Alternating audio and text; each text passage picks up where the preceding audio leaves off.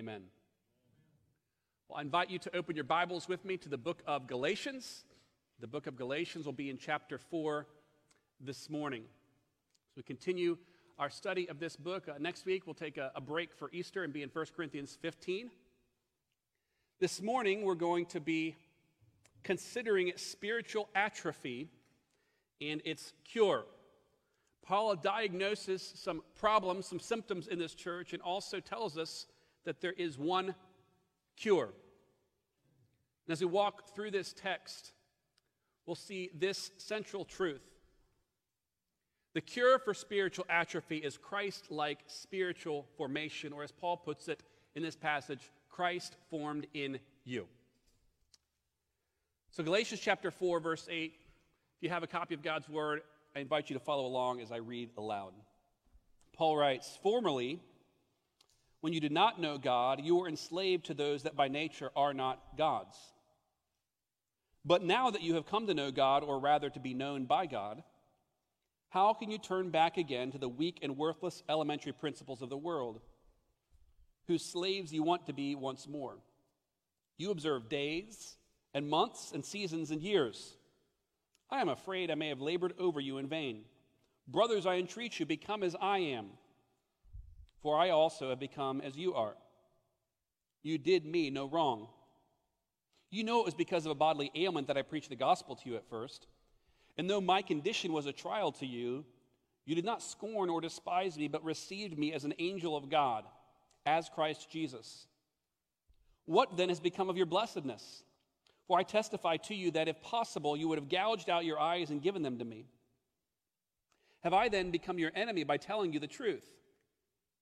They make much of you, but for no good purpose. They want to shut you out that you may make much of them. It's always good to be made much of for a good purpose, and not only when I'm present with you, my little children, for whom I am again in the anguish of childbirth until Christ is formed in you. I wish I could be present with you now and change my tone, for I'm perplexed about you." Kind of a perplexing passage in a lot of ways. So I was reading this week. I was reminded of a childhood friend of mine by the name of Nathaniel. Nathaniel, when he was born to his parents, he was a joyful little guy, but as he grew older, they began to sense that there were some things, potentially difficulties in his development that they weren't sure were quite right. In fact, I didn't quite understand it all as a little kid, but even though he was about 2 years older than I, so initially, in his development, he is ahead of me, but as we grew older, it went like this. And he actually began regressing. Nathaniel had a condition known as muscular dystrophy. It's a genetic condition that really is irreversible. And over time, things that feel normal when you're young, soon the child may have problems sitting or walking normally. And I can remember playing basketball with Nathaniel and realizing he could not function like a lot of children. Now, he had a great spirit. We did a lot of things together, played some sports. We took some music lessons together. But over time, I realized Nathaniel wasn't able to develop at a normal rate. Now, muscular dystrophy is a permanent genetic condition. It's not something that we really know how to change. Now, probably there are relatively statistically few of those, but many people have had muscular atrophy. In fact, Josephine is getting this blessing right now after her recent surgery. If you've ever broken a bone or something like that, and you don't use a muscle, it shrinks over time. I can remember in middle school, my dad was playing basketball on an outdoor court, and the way the court was paved, at the edge it broke off, and he broke his ankle. My dad was always a big, strong man, so it's a weird thing to look at your dad's calf, and it's much smaller than the other one. Ever had this experience? Maybe you tear an Achilles, and one leg looks quite different from the other leg. Atrophy is the shrinkage of muscle from lack of use or exercise. Like muscular atrophy, spiritual atrophy can be a temporary condition. But there are aspects in which it comes to all of us some of the time. There are times where perhaps for lack of zeal, lack of discipline, lack of rhythm, or some trial where we sort of atrophy. Our spiritual muscles wither on the vine, so to speak, and we're no longer the muscular beings that we once were. And Paul addresses this church as a church in spiritual atrophy. He says, you have known God, you have been known by God, but you have been sliding back into an old way of life. Atrophy. And as he addresses this problem, Paul identifies 3 symptoms of spiritual atrophy and then tells us the only cure. And the first symptom is a lack of spiritual growth in verses 8 through 11. Now, if Paul were an artist, he would not be impressionistic. He's an artist who paints in strongly contrasting colors. This is not shades of blue. He's black and white. Red, green, yellow, purple. These are opposite sides of the color wheel. Because he's painting in contrasting pictures. Bondage, freedom, law, promise, old covenant, new covenant. And he continues that strategy here in verses 8 and 9. Formerly you did not know God, but now you have come to know God. So Paul's taking historical contrasts and he's personalizing them to these first century Christians. So here's his basic argument. You were slaves formerly, but now in Christ you are free. But you're acting like slaves. You're going back to your old way of life. The well-known story, Luke chapter 15, lost coin, lost sheep, and the lost son, the prodigal son. You remember the story. The son leaves. He comes to the end of himself, and he finds himself in a pigsty eating pig slop. Now that's a get your attention kind of moment. And he wakes up, and he says, what am I doing? The servants back home eat better than this. So he goes home, and as he comes home, his father welcomes him, throws a calf on the barbie, and throws a party. Welcome home, my son. Imagine that there were an epilogue to this story in Luke chapter 15. What we have is a story of the celebration. The son returns. Older son is jealous. But the last we meet the prodigal is celebrating with his father. But imagine in Luke 15b, the next morning we find that son out in his dad's pigsty, eating pig slop. It wouldn't make any sense. It doesn't make sense to be a welcomed adopted child and go back to the old way of life. It'd be a crazy end to that story, and it's a crazy thing for any of us to do too. Because we know God through faith, verse 8 tells us, we were enslaved to those by nature that are not God's. Now, verse 9 identifies these not gods for us as the weak and worthless elementary principles of the world. Now, this is not the first time we've met these elementary principles. These are not principles as in principles of schools. They are principles as in building blocks, ABCs. These are basic underlying principles of the world. They appear in Galatians 4:3. So what is it that these Christians are doing? They are living as Christians, but as though they can make themselves righteous or more righteous under the law. So they're trying to live according to the law, but Paul accuses them not of living according to the law, but rather of living according to the worthless elementary principles of the world. Now, this is an odd accusation because these principles of this world are elements of pagan worship. Verse 10 adds that you observe days and months and seasons and years. So in the Jewish calendar, they have their own observances that they keep. The Feast of Booths, the Feast of Tabernacles, the Passover. Like pagans, they have their feasts. And like pagans, they're valuing their feasts over faith in Christ. So Paul says to live under the law is to live like a pagan. You can imagine this is a very offensive accusation. To rely on anything other than Christ and Christ alone for anyone is idolatry. So the question, the way this question works is a warning about how close the danger is. How can you turn back? Or look out, you're about to turn back. You are turning back. Look out. How can you do this? You want to be slaves again? So what's the key change that takes place? Formerly, he says, you did not know God. But now, he says, you know God, or are rather known by God. Now, as God's word often does, he's giving us different perspectives, different angles on salvation. Now, we always tend to look at salvation from our perspective. There's a moment in time, whether we're consciously aware of that moment or not, where we come to faith in Christ. And we tend to personally, individually view salvation in light of that perspective. And this is true. It's a true perspective. That's how the gospel works. There's a moment for all of us. Sometimes it's a gradual dawning, or sometimes it's a lightning bolt kind of moment where we come to recognize that we're sinners, that apart from God's grace, we're condemned under God's wrath, and we turn to faith in Christ. We're born into this world sinners.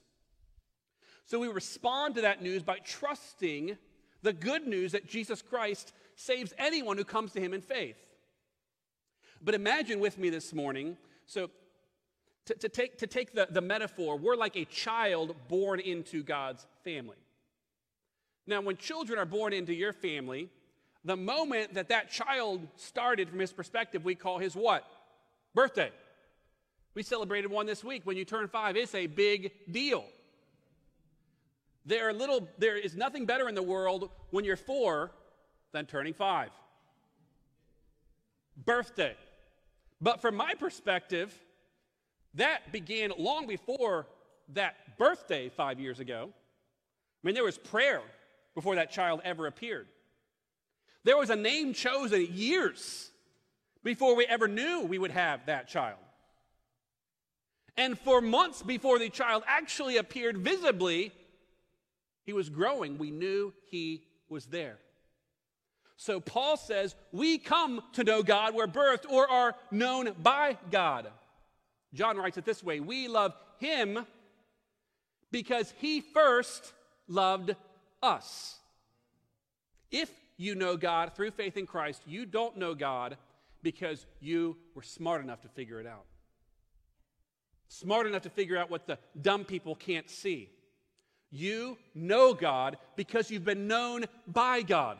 You love God because you've been loved by God.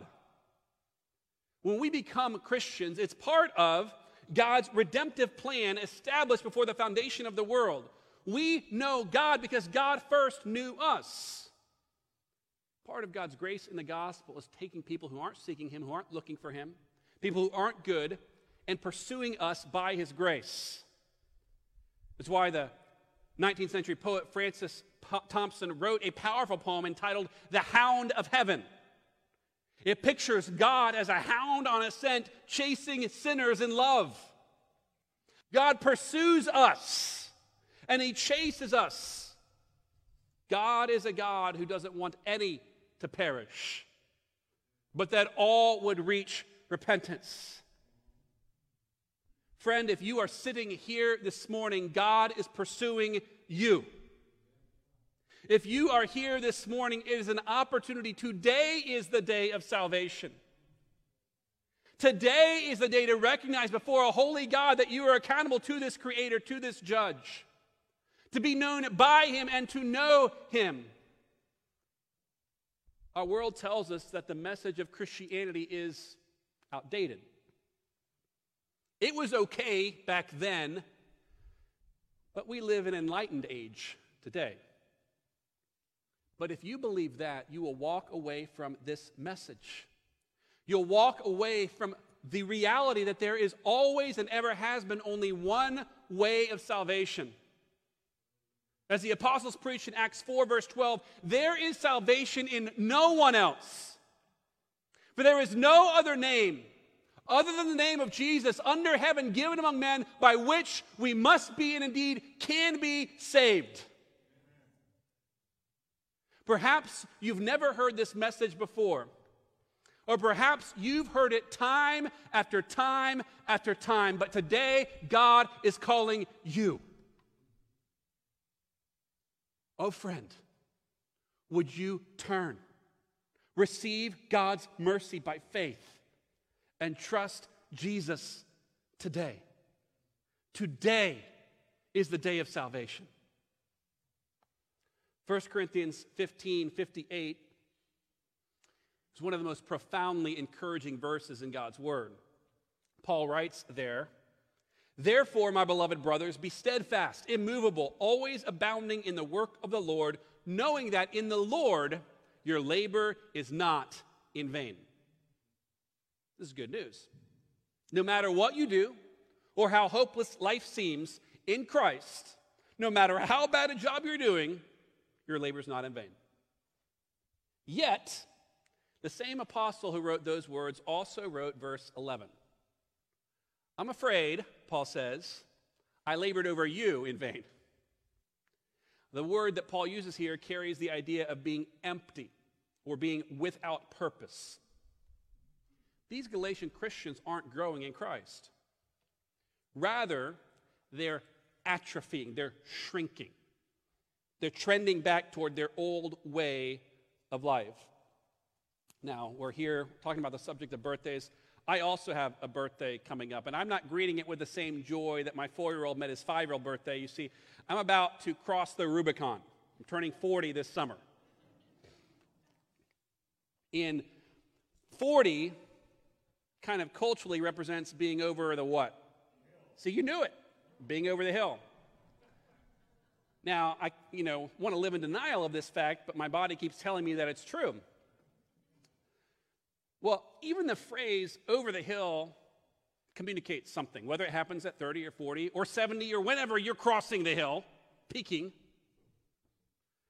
It tells us that there is in our physical lives a rise and inevitably a decline. It doesn't matter if you're Michael Jordan, LeBron James, Tiger Woods, Babe Ruth, Lou Gehrig. It doesn't matter what era you're in or what science is available to you. There comes a day when they say, Father Time wins. No one beats Father Time. He comes for all of us. There comes a day when those things you could do, you no longer can do. There comes a day when the person who never wants any help has to ask for help.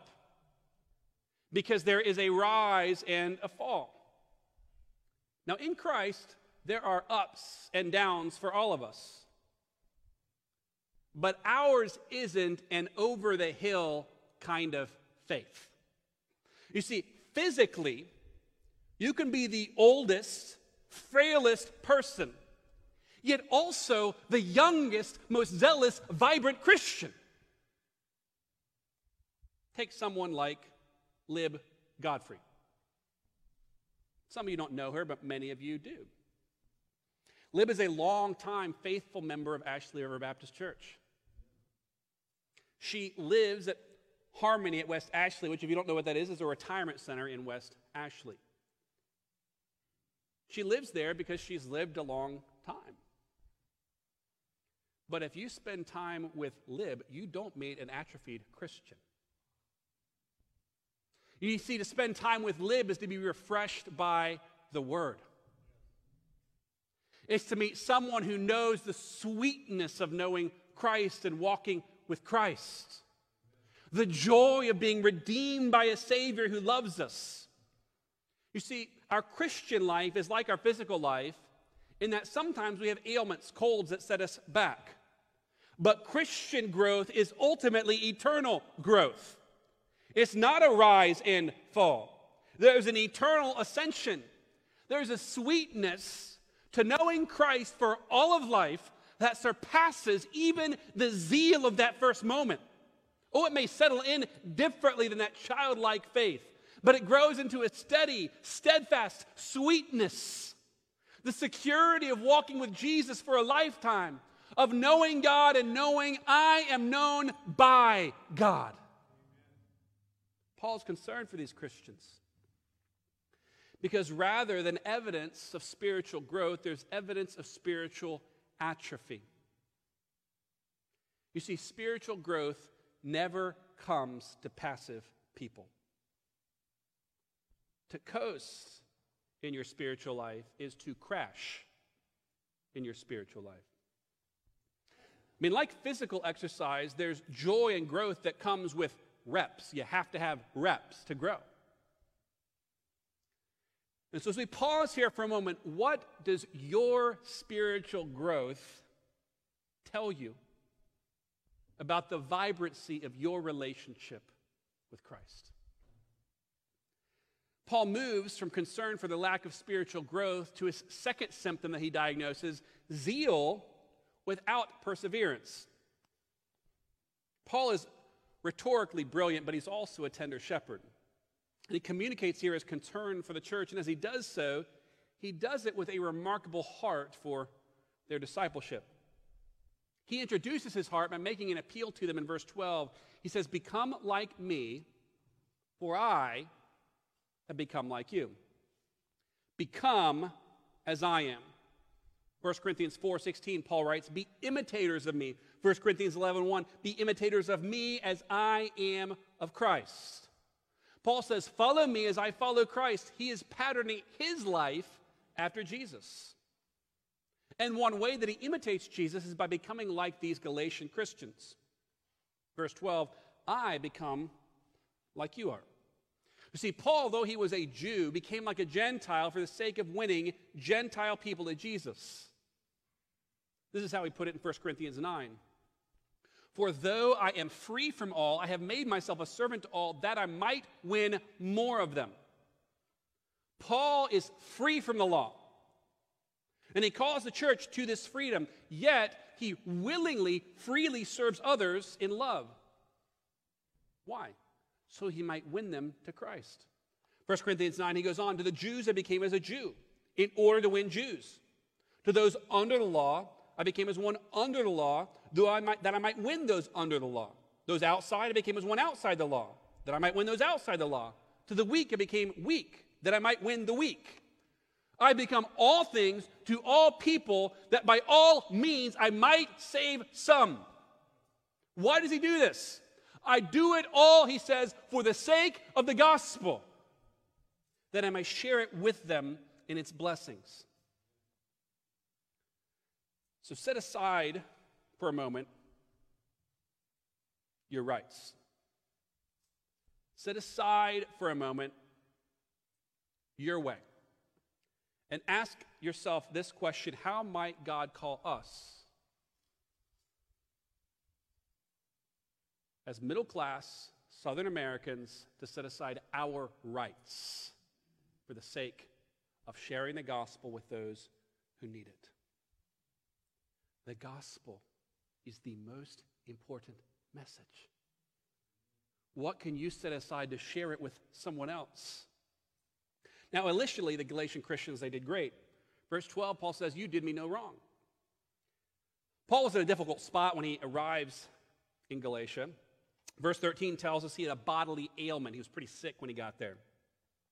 And it wasn't something he could recover from. Verse 14 tells us that it required great effort from them. "My condition was a trial to you." They had to care for him.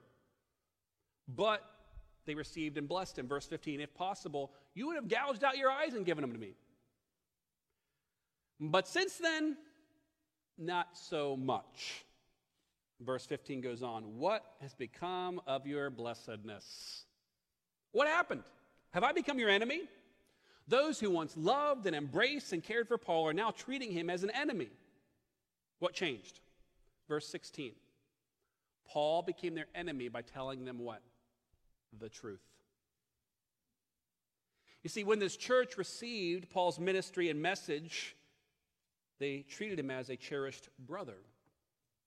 But when the truth rubbed them the wrong way, when it stepped on their toes, they reacted strongly. And this didn't happen in a vacuum. Because not only is Paul seeking to reach these people, there is another group. There are people that seek to reach these people by making them feel good about themselves. These people, third symptom, are open to flattery. These false teachers, verse 17, they make much of you. There are preachers that make much of themselves, preachers that make much of their audience, and then there are preachers that make much of Jesus. The strategy here is pretty clear. To win these people to their message, these teachers kissed up to their audience. So glad you're here. Isn't it nice that all the good Christian people are here? We're not like all the bad other people out there. Spend our lives making us feel good about us. Now, look, it is our job as leaders and as Christians to make people feel welcome, loved, especially those who are new. This is why Paul says in 2 Corinthians 13, before coronavirus, greet one another with a holy kiss. Now, in our culture, we do the holy handshake, or the holy fist bump, or the half-holy elbow bump. So, of course, we're supposed to be warm and welcoming. That's why, as a staff team, we regularly ask, what is it like, not for everyone who's been coming here for 30 years, but what's it like to walk onto our campus for the first time? Like next Sunday when you come to church, put on that hat. Imagine you've never been here. What's that like for that person? And Paul praises the church for the way they welcome him, verse 18. He says it's good, it's always good to be made much of for a good purpose. So this isn't about welcoming people warmly and building them up. What is it about? Well, the key phrase is in verse 18, it's good to be made much of for a good purpose. But these false teachers, verse 17, make much of you not for a good purpose. What is their motive? Verse 17, they want to shut you out that you may make much of them. They don't want you depending on Jesus. They don't want you loving Jesus. Jesus is a license to get you to love them. They want you to depend on them to love them. They don't want to make much of Jesus. They want to make much of them, their ministry, their teaching. Well, it's not hard to look very far and see this didn't stop in the first century. There are people all over doing ministry in the name of Jesus who are actually building personal kingdoms or brands. There are books and schools of thought and pastors who talk about building your brand as a church. It's all over Charleston. But sadly, it's not just out there. The temptation toward this lies in every one of us and in every local church. Brothers and sisters, we cannot be about Ashley River Baptist Church as a brand or a business or an organization. We can't be about being the big church on Savannah Highway. That's the biggest church next to the highway, but no one knows where it is. The cure for this isn't to run the other way. It's to be so consumed with Jesus that we find our happiness in Him. It's to be so filled with the Spirit that people see the evidence and power of the Spirit's work among us. That we're so committed to the Word of God that we embrace all of it, including the parts that are uncomfortable. Because there are some parts, it would be more comfortable if God didn't include them. But He did.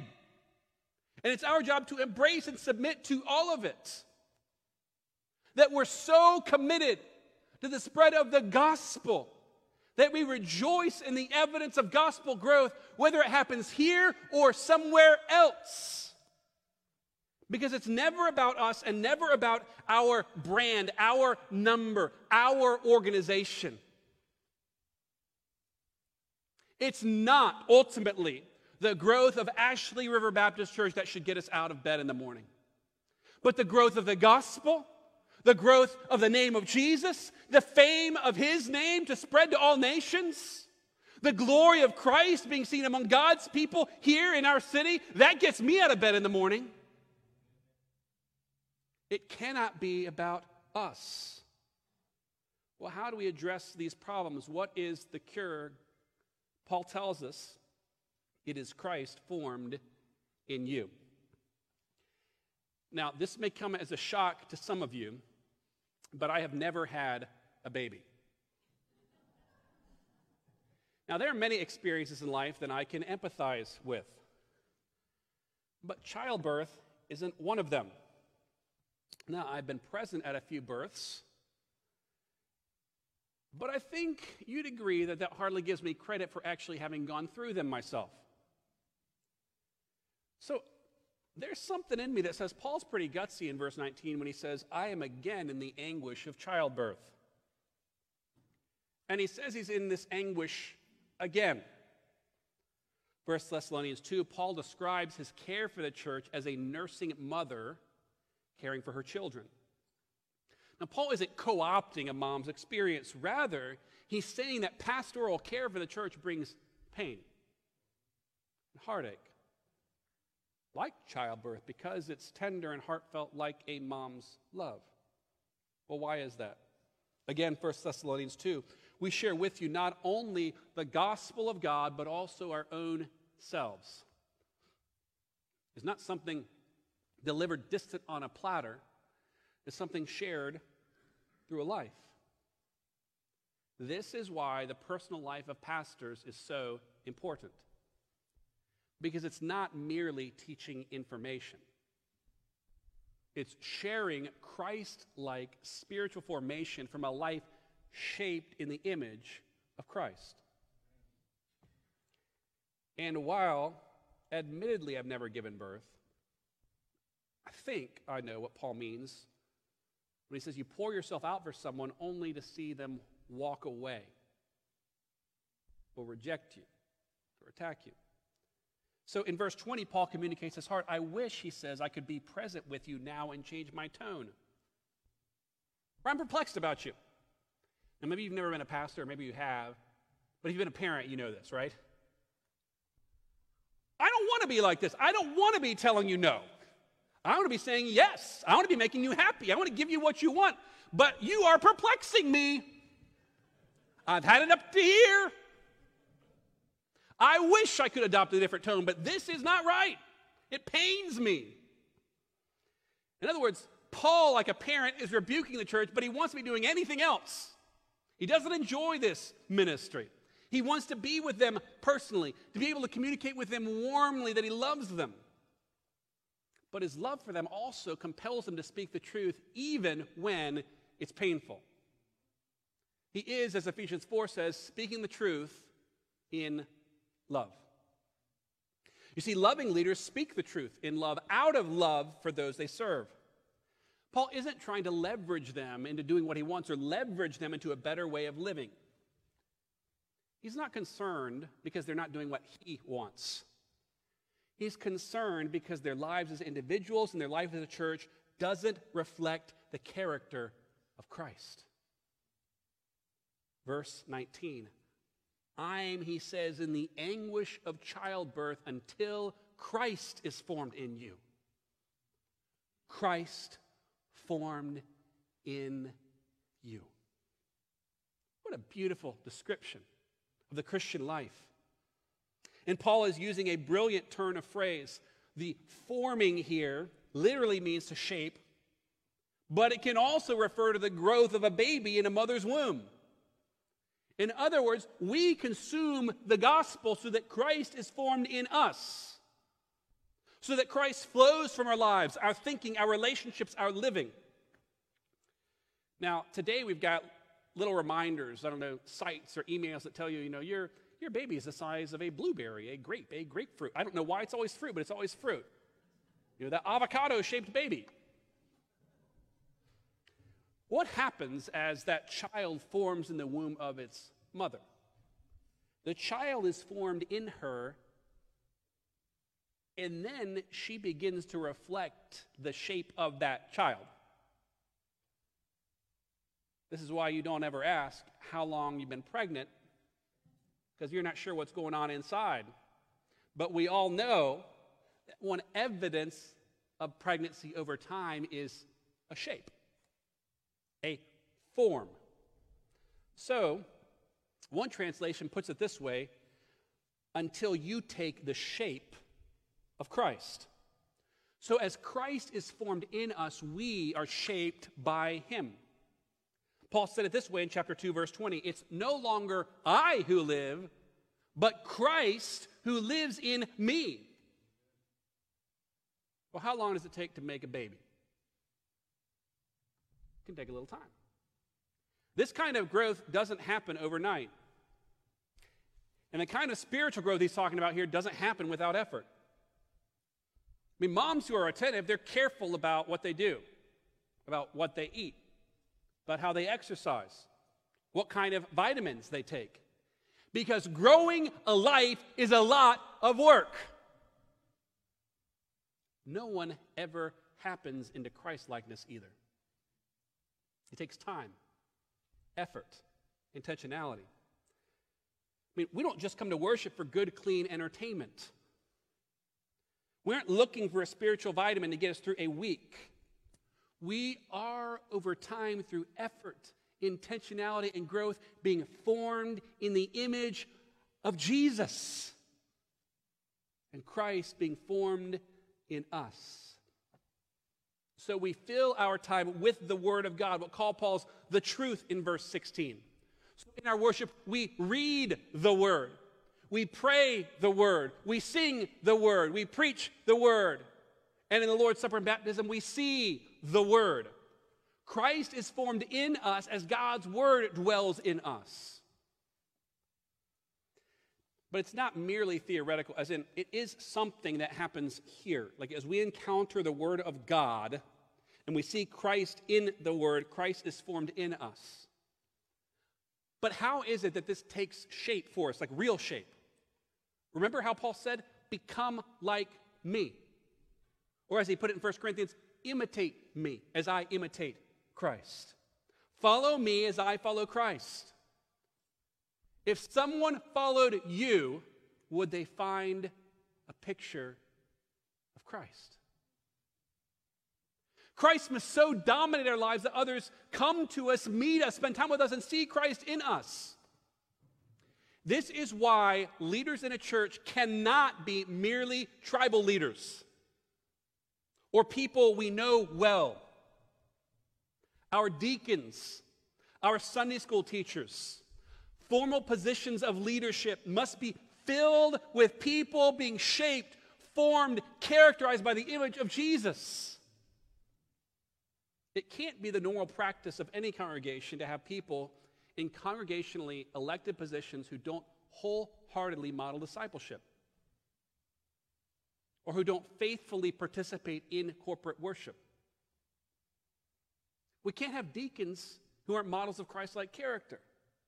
We can't have committee members who aren't models of Christ-like character. We can't have Sunday school teachers or volunteers who aren't models of Christ-like character, because it's not merely that position that's at stake. People learn who Jesus is from walking with people who walk with Jesus. Follow me as I follow Christ. Oh, brothers and sisters, taste and see that the Lord is good. There is something better than business as usual. There is something better than the way we always do it. Oh, brothers and sisters, Christ is so glorious. The gospel so precious. The Spirit so powerful. The Father so good. Dig into the Word. Soak your soul in the glories of Christ in the gospel.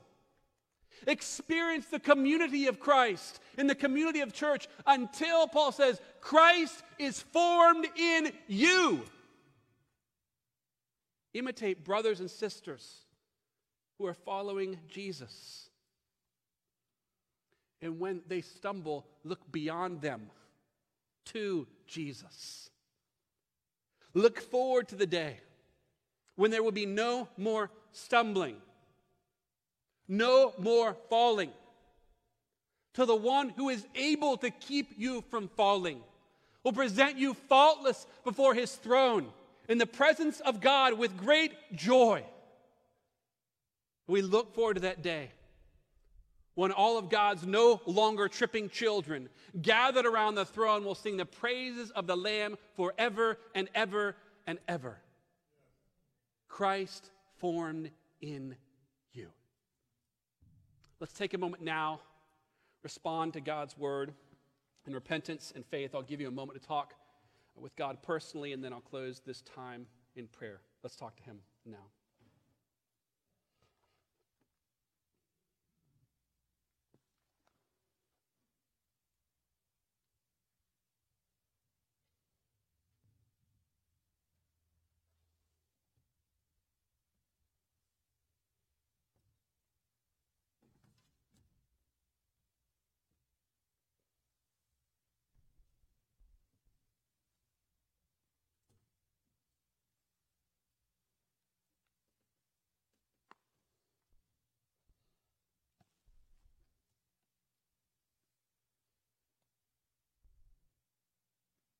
God, we come to you and we ask, may people see Christ in us.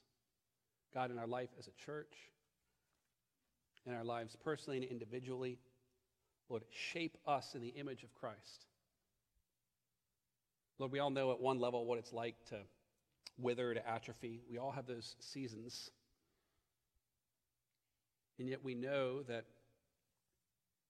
the power of the Spirit is more powerful than our flesh.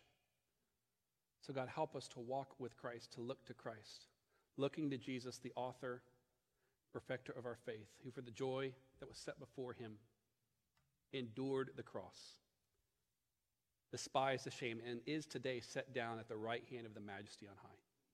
God, would you help us do this by your grace? In Jesus' name, amen. Well, we're going to close our service now